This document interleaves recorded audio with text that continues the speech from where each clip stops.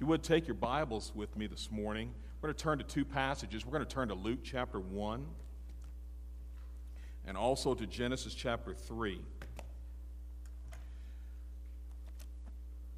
Luke chapter 1 is where we'll begin, and we're going to read this here in a few moments, and then we'll go to Genesis chapter 3.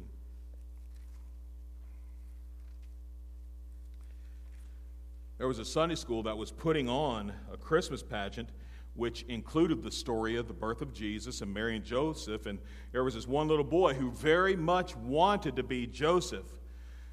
But when the parts were handed out, he did not get to be Joseph. Instead, he was chosen to be the innkeeper, and he wasn't too happy about that. He's pretty upset, but he didn't say anything to the director. He just kind of figured, all right, well, let me see if I can work through this. And during the rehearsals, the wheels began to turn, and he started to think about what he might do the night of the performance to get even with the guy who got the part of Joseph.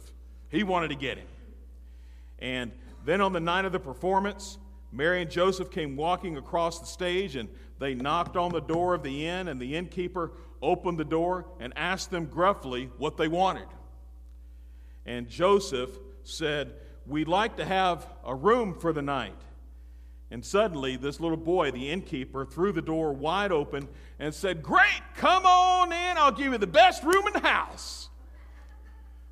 Well, a few seconds, Joseph of course, it kind of took him by surprise, and he didn't know what to do, but he just thought real quickly, and then he looked inside that door, he looked to the left, he looked to the right, and looked at the innkeeper and said, "No wife of mine is going to stay in a dump like this. Come on, Mary, we're going to the barn."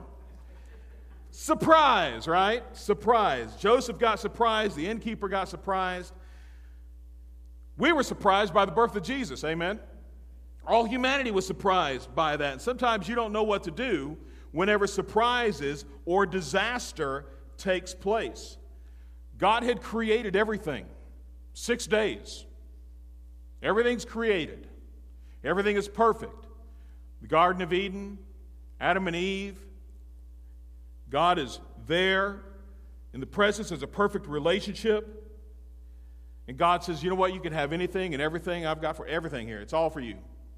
It's all for you. But there's one exception. Just one. You got thousands of trees to eat from, thousands of kinds of fruit all over the place. But there's one, you do not eat of it. It was that tree that was in the midst of the garden. God said, do not eat that tree, because you eat of the fruit of that tree, the day that you eat it, you shall surely die. And we all know the story of the serpent. Satan had entered the serpent and came and enticed Eve and tempted Eve, and Eve took of that fruit that God had forbidden. Eve gave to her husband to take of that fruit that had been forbidden by God. And the Bible says that their eyes were open and they both realized they were naked, so that they sewed fig leaves together to cover themselves. And it wasn't long after that, after they have first experienced the first emotions, true emotions of sin and history, of guilt and shame and fear, that God comes into the garden. He's looking for Adam, and he calls out Adam by name. And Adam and Eve, they hid themselves, of course. And God finds them. Of course, God knew where they were the whole time. But nonetheless, God comes to them and says, "Why are you hiding? Why didn't you come to me?" And Adam explains, "Listen, we ate of the fruit of the tree. We realized we were naked, and we were too afraid to come and approach you." And so, in the midst of that time, of course, mankind fell into sin. Disaster takes place. And God begins to have a conversation with Adam and Eve about what the repercussions of their decision would be. And then he begins to have a conversation with the serpent. They played the blame game, of course, like all of us do, right? Adam says, "Hey, God, the woman you gave me." So Adam blames God, and he blames the woman. And then the woman does exactly the same thing. She says, "Hey, God, no, it wasn't me. It was the serpent that you created." So she blames God and blames the serpent, when in reality, they both made the decisions on their own. Disaster struck. Now, it was not a surprise to God, but it would be a surprise to us. Nonetheless, I'm sure that if we were in the garden, we probably would have made the same choice. This was the costliest event in human history.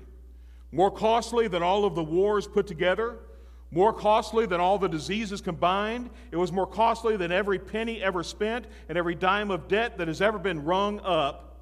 This event launched a sequence of events that still affect us today.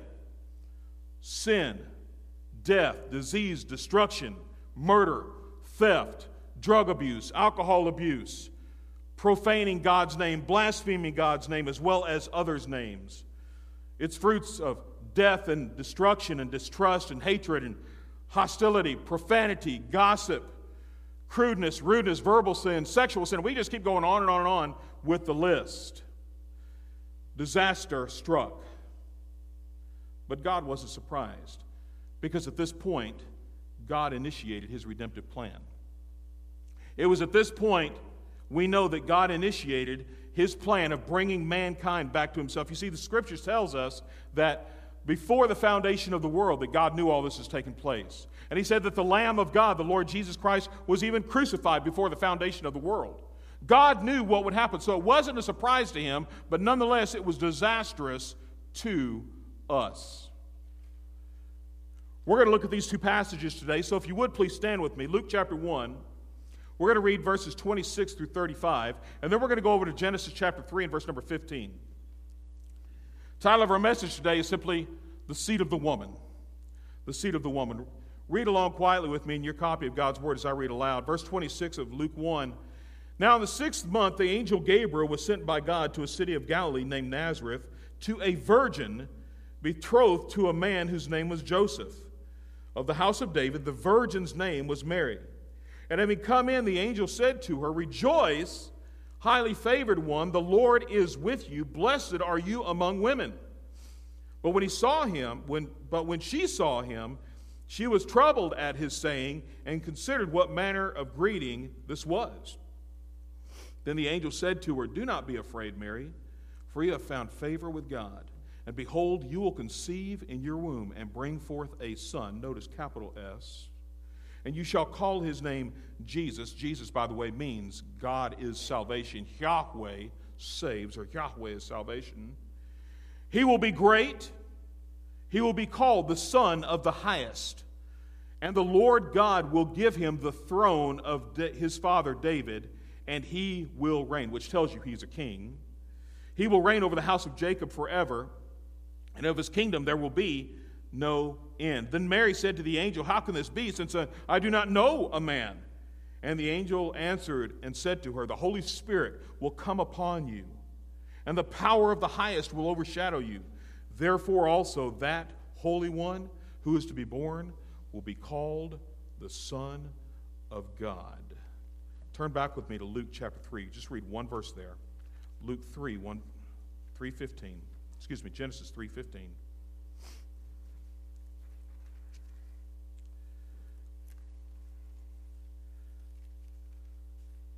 Sin had taken place.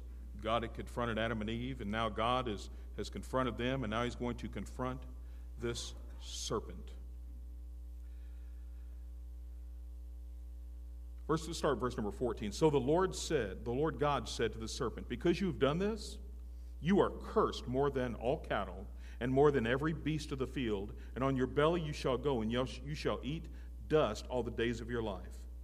And I will put enmity between you and the woman, between your seed and her seed, capital S. He shall bruise your head, speaking to the serpent, and you shall bruise his heel. Father, bless this, the reading of your word, we pray. In Jesus' name, amen. Thank you. You may be seated. The seed of the woman. I want to talk to you today about the value of Genesis 3:15. Its importance in the grand scheme of God's redemptive plan.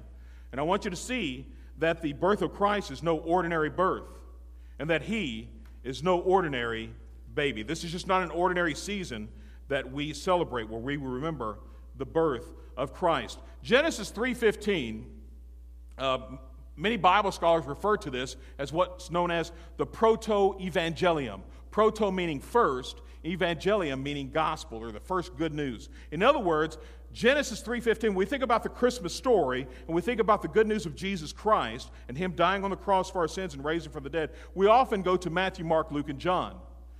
But Scripture, God takes us all the way back to the beginning, all the way back to Genesis. The very first book of Scripture takes us to Genesis 3:15 and says, no, it doesn't begin in Mark. It doesn't begin in Matthew or Luke or John. It doesn't begin there. It begins back, honestly, before world ever began, before God ever created everything, because the Lamb of God was slain before the foundation of the world. But he begins here in Scripture and speaks of it in Genesis chapter 3 and verse number 15. Genesis 3:15 is the first mention of the gospel. It is prophetic. This was written thousands of years before Jesus was ever born. But yet God's plan, his redemptive plan, was in motion. And I want to share with you three very special things about this particular seed of the woman. The seed of the woman. Number one is this. This seed of the woman was an extraordinary seed. An extraordinary seed. He says here to the serpent, and when we speak of the serpent, we're speaking of Satan. Not just a physical snake, but Satan had entered into the serpent, into the snake, and enticed Eve. But God here is speaking, not just to the serpent, but also spiritually to Satan. He says, I will put enmity. Now, underline that word there, enmity. The word enmity means, the base word is enemy. In other words, I will put warfare, I will put blood war between you and the woman's seed. Not the woman, but the seed of the woman. There will be absolute battle. It's going to be a blood feud between your seed and her seed. Well, what is the seed of Satan? Well, the seed of Satan is sin. Sin. The Bible tells us in Romans chapter 5 and verse number 12 that we have sinned and that our sin has come from the sin of Adam and Eve. Because of Adam's sin, death passed upon all men, and sin has passed upon all men, for all have sinned.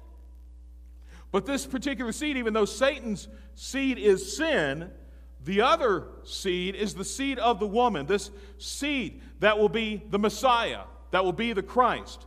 Galatians 3:16 says, now to Abraham and his seed, capital S, were the promises made. He does not say, and to seeds as of many, but as one, and to seed who is Christ. In other words, this seed of the woman will be the Messiah. He will be the Christ.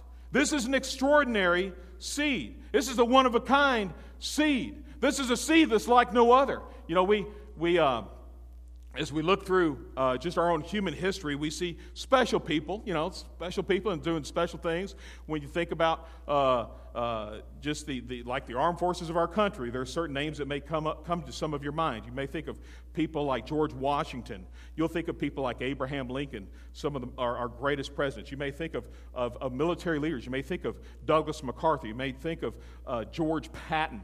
You may think of these people. Maybe Schwarzkopf from the Iraq wars and just different leaders like that. You can go to sports. You'll think of certain leaders there that are like, man, these people are just amazing. They're a cut above everybody else. You think of the Tom Bradys of the world. You think of the Michael Jordans and the LeBron Jameses of the world. And there are these people that are, just last night, they crowned the new Heisman Trophy winner, Joe Burrow. He's one of a kind for here in 2019. But guess what? In 2020, they'll crown another. And then another, then another, then another. You see, this is what makes Jesus extraordinary. There is no other. He's one of a kind. There is no other who can come and save. He's it. Amen? There is no other way under heaven whereby man must be saved. Jesus Christ himself said, I am the way, not a way. I am the truth, not a truth. I am the life, not a life. No man comes to the Father but by who? Me. No way does anyone go to heaven without Jesus. This was an extraordinary seed in three ways. Number one, fortunately, it was not the seed of a man. Boy, aren't we glad about that. I mentioned the verse to you earlier. For as by one man sin entered into the world. That would be Adam. And death by sin, so that death passed upon all men, for that all have sinned. Now, I've kind of done some research here, and I don't know if you figured this out yet or not, but I don't think there's been anybody else in human history that's been born of a virgin. They've all had human help, amen? Man and a woman have a child together. In this instance, with Mary, that did not happen. It was God. Amen? And the reason for that is this. If it had been Joseph and Mary, remember Mary said, I've not known a man. I haven't been physically with a man. Joseph and I, we're technically married, but we haven't been together yet. We have not consummated that marriage. There's no way I'm pregnant. And then God says, oh no. The angel says, no, this is of God. The Holy Spirit will come upon you and he will overshadow you. This is a God thing. This is an extraordinary birth. And it has to happen that way because if Joseph had been involved, then the sin line would have been passed on to the child. Because sin has come upon all men, for that all have sinned. And we know that Jesus was sinless. So fortunately, the man was not involved. Amen? Fortunately, you look through the Gospels, especially in Matthew, and you look in Luke chapter 3 and in Matthew chapter 1, you will find that all these different men and these fathers and their sons were born. You'll see the genealogies. And Jesus is the son of Joseph, all the way to Seth, the son of Adam, and Adam, the son of God. It's all men. It's all the fathers and the husbands. In Matthew 1, Jesus, the son of David, son of Abraham. Abraham begot Isaac. Isaac begot Jacob. Jacob, all the way down to Joseph, the husband of Mary,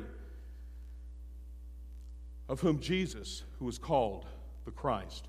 Throughout. But in this instance, it's not a man. It's the woman, the seed of the woman that God has overshadowed. God has empowered. God has done something extraordinary. It's definitely the seed of a specific woman. I mentioned to you earlier, Galatians chapter 4, verse number 4, but when the fullness of time was come, God sent forth his son, born of a woman, born under the law. Isaiah 7:14, we all know it. Therefore the Lord himself will give you a sign. Behold, a virgin will conceive and bear a son, and you shall call his name Emmanuel, which, by the way, means God with us. Isn't it great how Scripture just ties together? It's so beautiful. It was definitely the seed of a woman. That was the reason I wanted us to read Luke 1:26-35. It was definitely Mary. There's no doubt there. Luke makes it perfectly clear in his gospel. But thirdly, supernaturally equipped seed to defeat Satan. It wasn't just that it was extraordinary, and although it was, but it was a supernatural seed. Why? Because he's going to defeat Satan, as we see in this verse here. I will put enmity between you and the woman, your seed and her seed. And we find later that he will bruise your head. Satan, Ephesians 2:2 says that Satan is the prince of the power of the air. If Satan is the prince of the power of all the air, everything that's out there's got to be somebody pretty awesome to defeat Satan, amen? Somebody's got to be much more powerful than Satan to take Satan down. I'm so encouraged whenever I see in Scripture the various instances when Jesus was alive and on this earth, and he would approach or he would engage someone who was demon-possessed. What did the demons do right away? What are you doing here, Jesus, thou Son of God? Have you come to torment us before the time? In other words, what they're saying is, do not send us to hell yet. It's not time yet. Have you come to destroy us? Please, have mercy on us. And Jesus knew what time it was. He knew it wasn't time to do exactly that. And he cast out the demons, and they went into pigs and other creatures and went wherever else they went. But they knew. Why? Because Jesus is supernatural. This is an extraordinary, supernaturally powered seed, the Son of God, that's spoken of at creation and at the fall. There's only one way to heaven, church, and it's through this extraordinary seed, the Lord Jesus Christ. It's an extraordinary seed. Number two, it's a triumphant seed. A triumphant seed. If you look back at that verse again, I will put warfare, I will put battle, I will put a blood feud between you and the woman, between your seed and her seed, and he shall bruise your head. This seed of the woman, serpent, Satan, will bruise your head.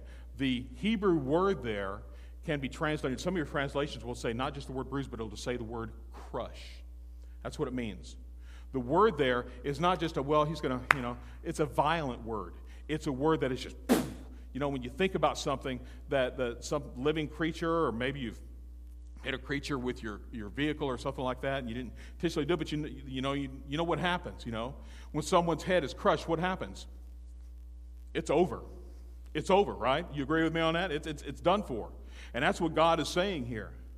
God's telling the serpent that my seed, this seed of the woman, this one who's coming, will give you a death blow. He will crush you, Satan. This seed of the woman will ultimately crush the head of Satan. He is a triumphant seed. And it's interesting here, he says he. In other words, it's specific. It's not them, it's one person, he, and it's a specific person. It's a male. It's a man. This particular male shall bruise your head. In other words, this is a future event. And the what's known as the Targum, which basically is a paraphrase of the Old Testament that's put into the Aramaic language, and what's known as the Septuagint, which is the Greek translation of the Old Testament, both of those attest to this fact, that this is speaking of the coming Messiah. This is speaking of the one, the Christ that's going to be born. This is speaking of God's anointed one that's going to do the crushing. Romans chapter number 16 and verse number 20 says this: the God of peace will crush Satan. Amen? I love that. The God of peace will crush Satan. Aren't you glad that Jesus is known as the Prince of Peace? King Jesus will do it. He's a triumphant seed. A triumphant seed. There are three ways in which he triumphs over Satan. The first was at the cross. At the cross. Hold your finger here. Go with me to John chapter 12, will you? Take your Bibles. Go to John 12 with me if you would. John chapter 12, verses 31 to 33.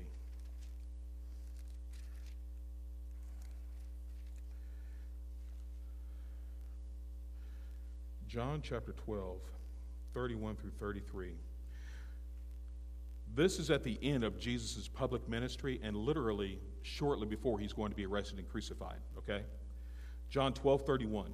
Now, Jesus is speaking here, and he says, now is the judgment of this world. Now. It's about to happen. It's time. Why? Because I'm about to be crucified. Now the ruler of this world will be cast out. And if I am lifted up from the earth, will draw all peoples to myself.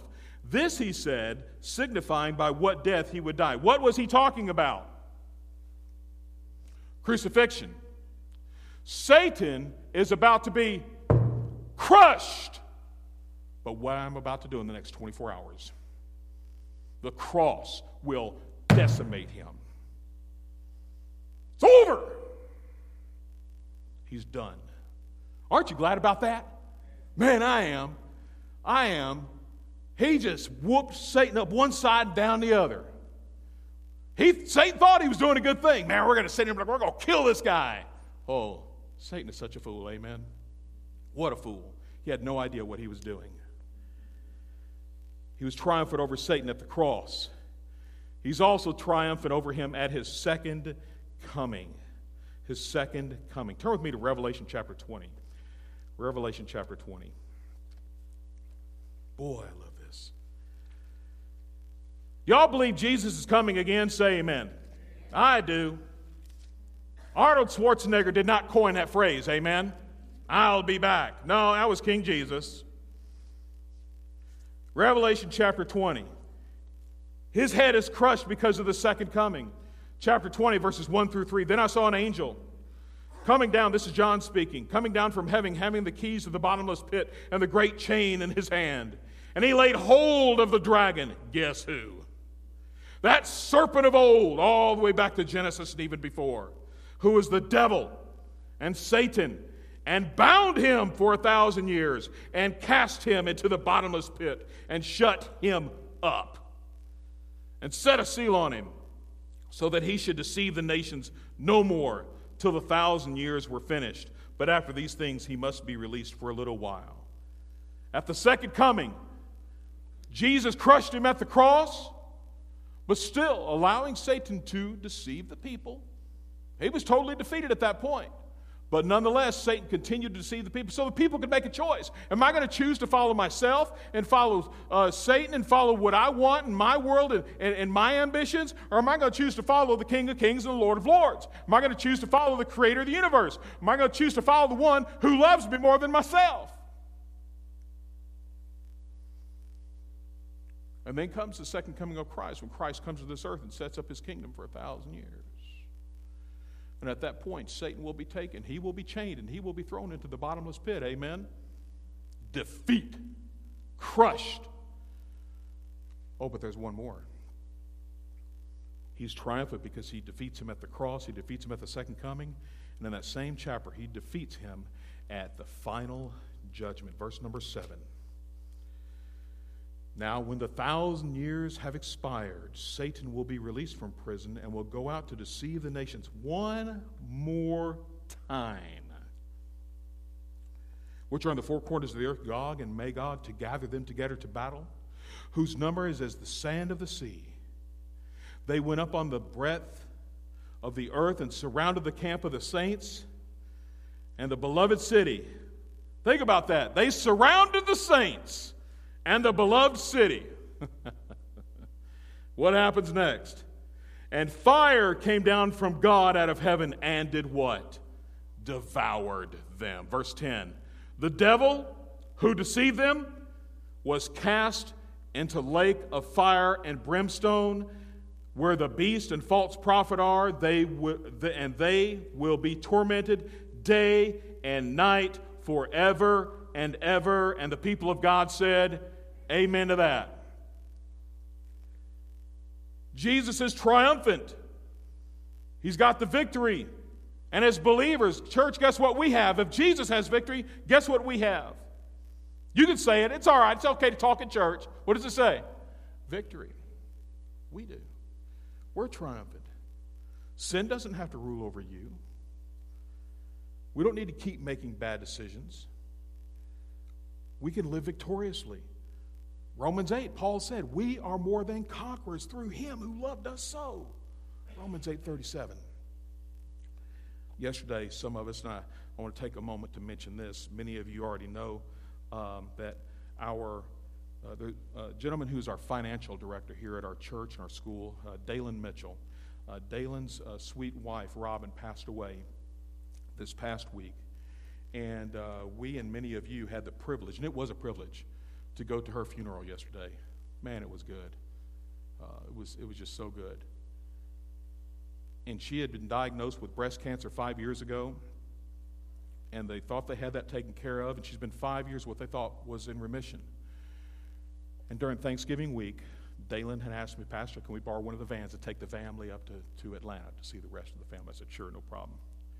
On the way, she started having some severe pains, and they got up there and they realized that things didn't look good, so they got her back down here to Tampa, and through all the tests and what have you, and realized that the cancer had returned, and returned with a fierceness that she had not experienced before.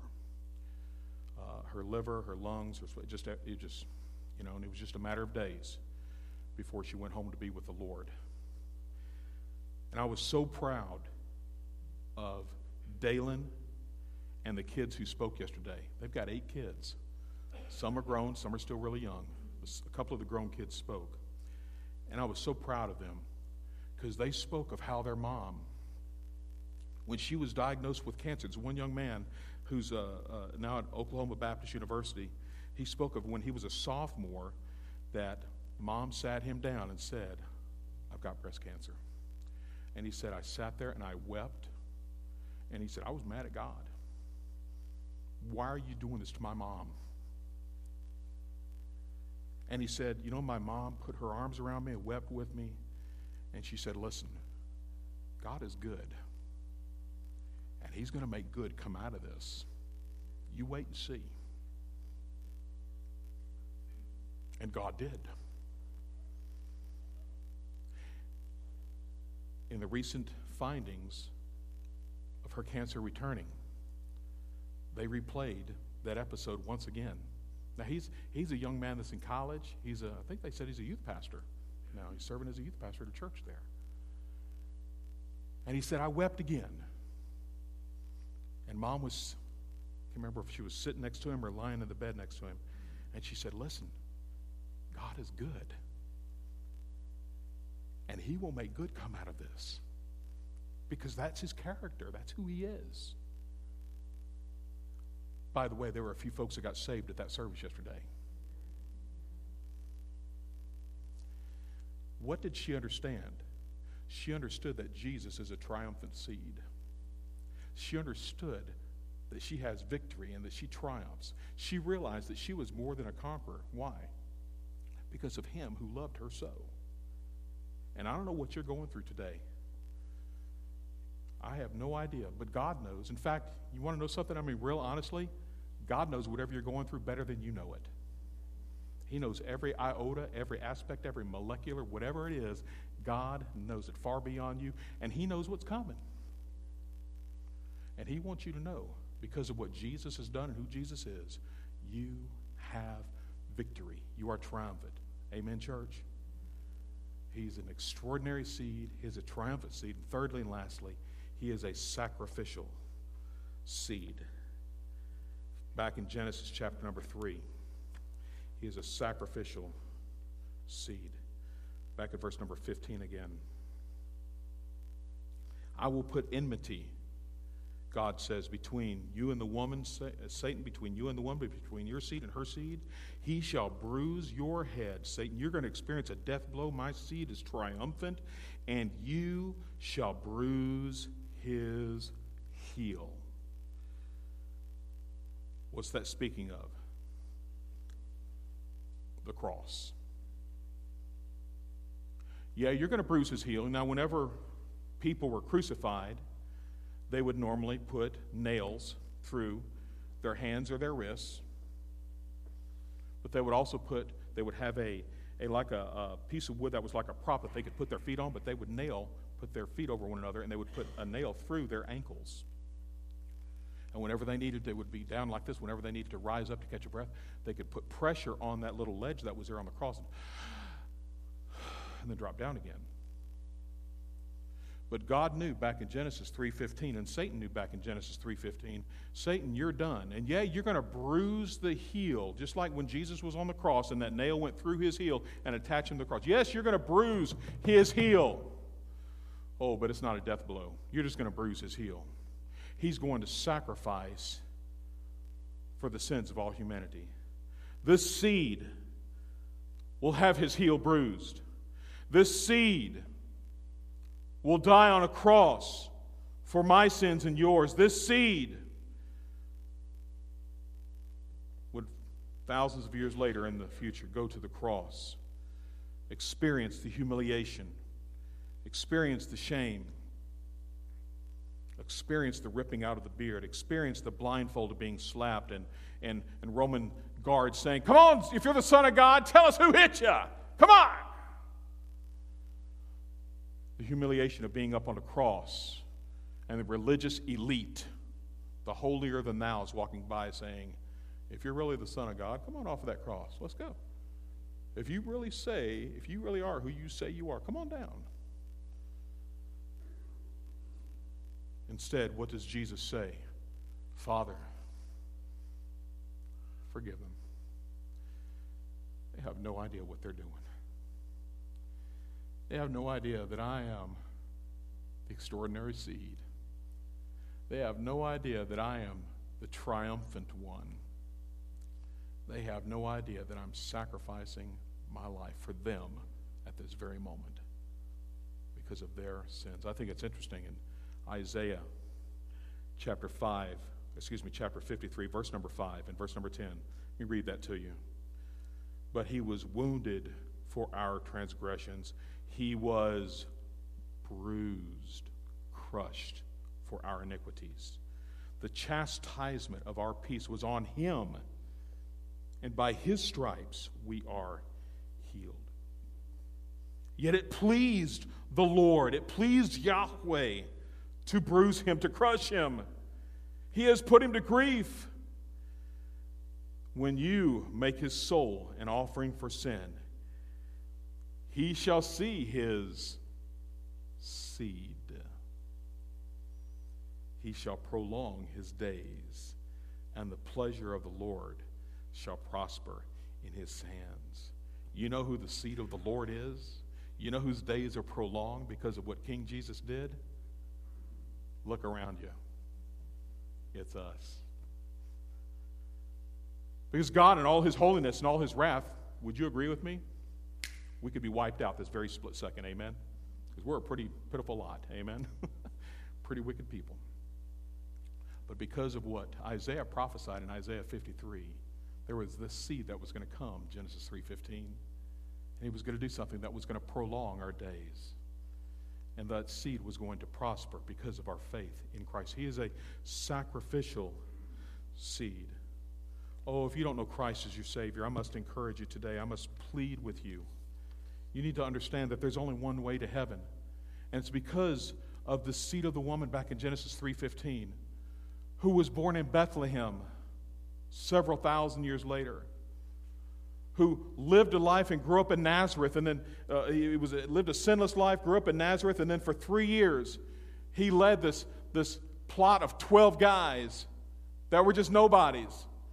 And he healed, and he walked on water, and he provided food, and he raised the dead, and he did everything you just go, oh. And he did this to prove and to show, I am the Son of God. And ultimately he shows that by sacrificing himself and having his heel bruised. This is the one who cries out to you. This is the one who died for you. This is the one who not only died, he rose from the dead. He died so that your sins might be forgiven and put under the blood of Christ, not to be remembered against you no more. But not only that, he's given you new life in Christ. A life where your sins are forgiven, a life in heaven, a life of joy, a life of blessing, a life of a relationship with God that you could never have apart from Jesus Christ.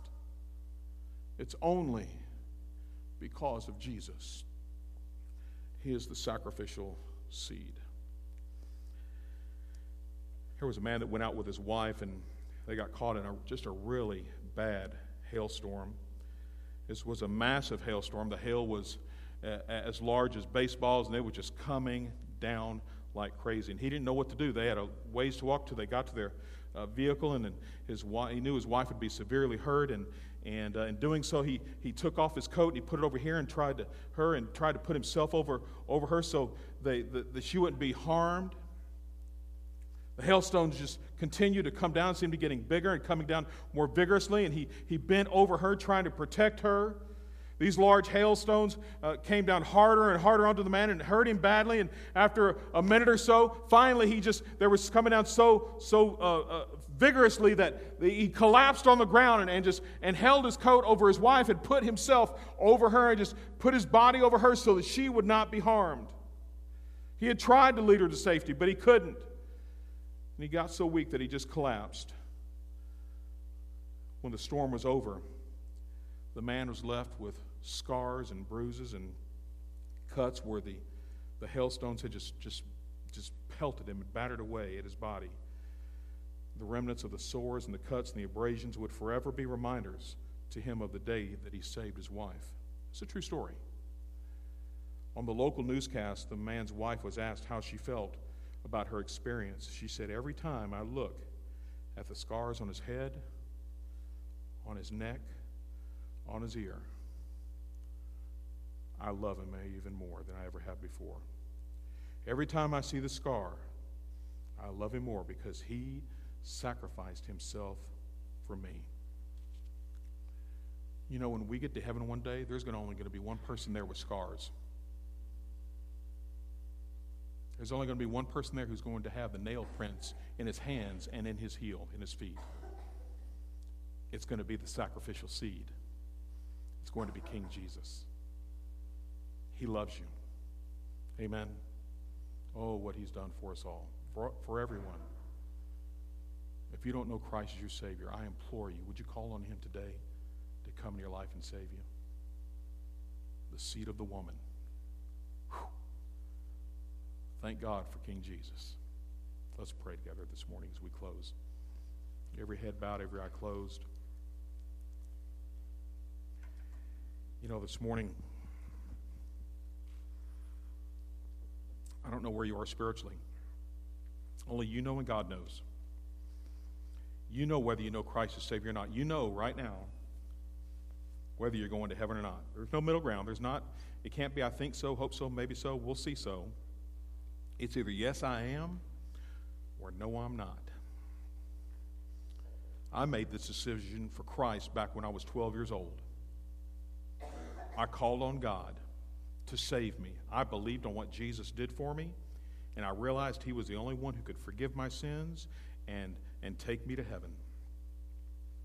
And today I'm here to tell you that this extraordinary seed, this triumphant seed, this sacrificial seed, the Lord Jesus Christ, who was spoken of in Genesis 3:15 and came on the scene several thousand years later, he is the one that can take you to heaven. He is your answer for salvation. He is the one who can give you a relationship with the Father.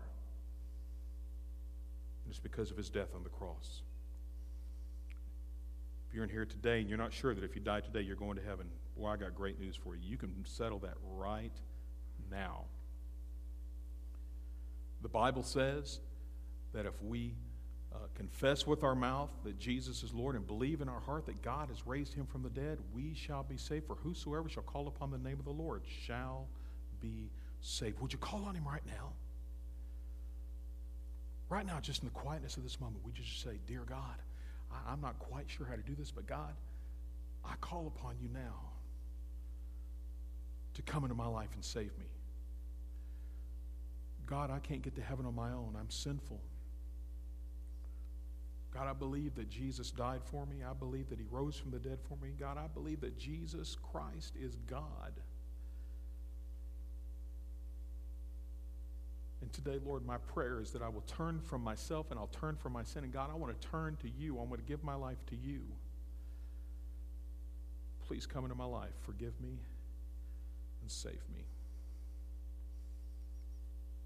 You know, if you just prayed that, I've got great news for you. If you truly meant it from your heart, God, the Holy Spirit, entered into your life, and you are born again, you are saved.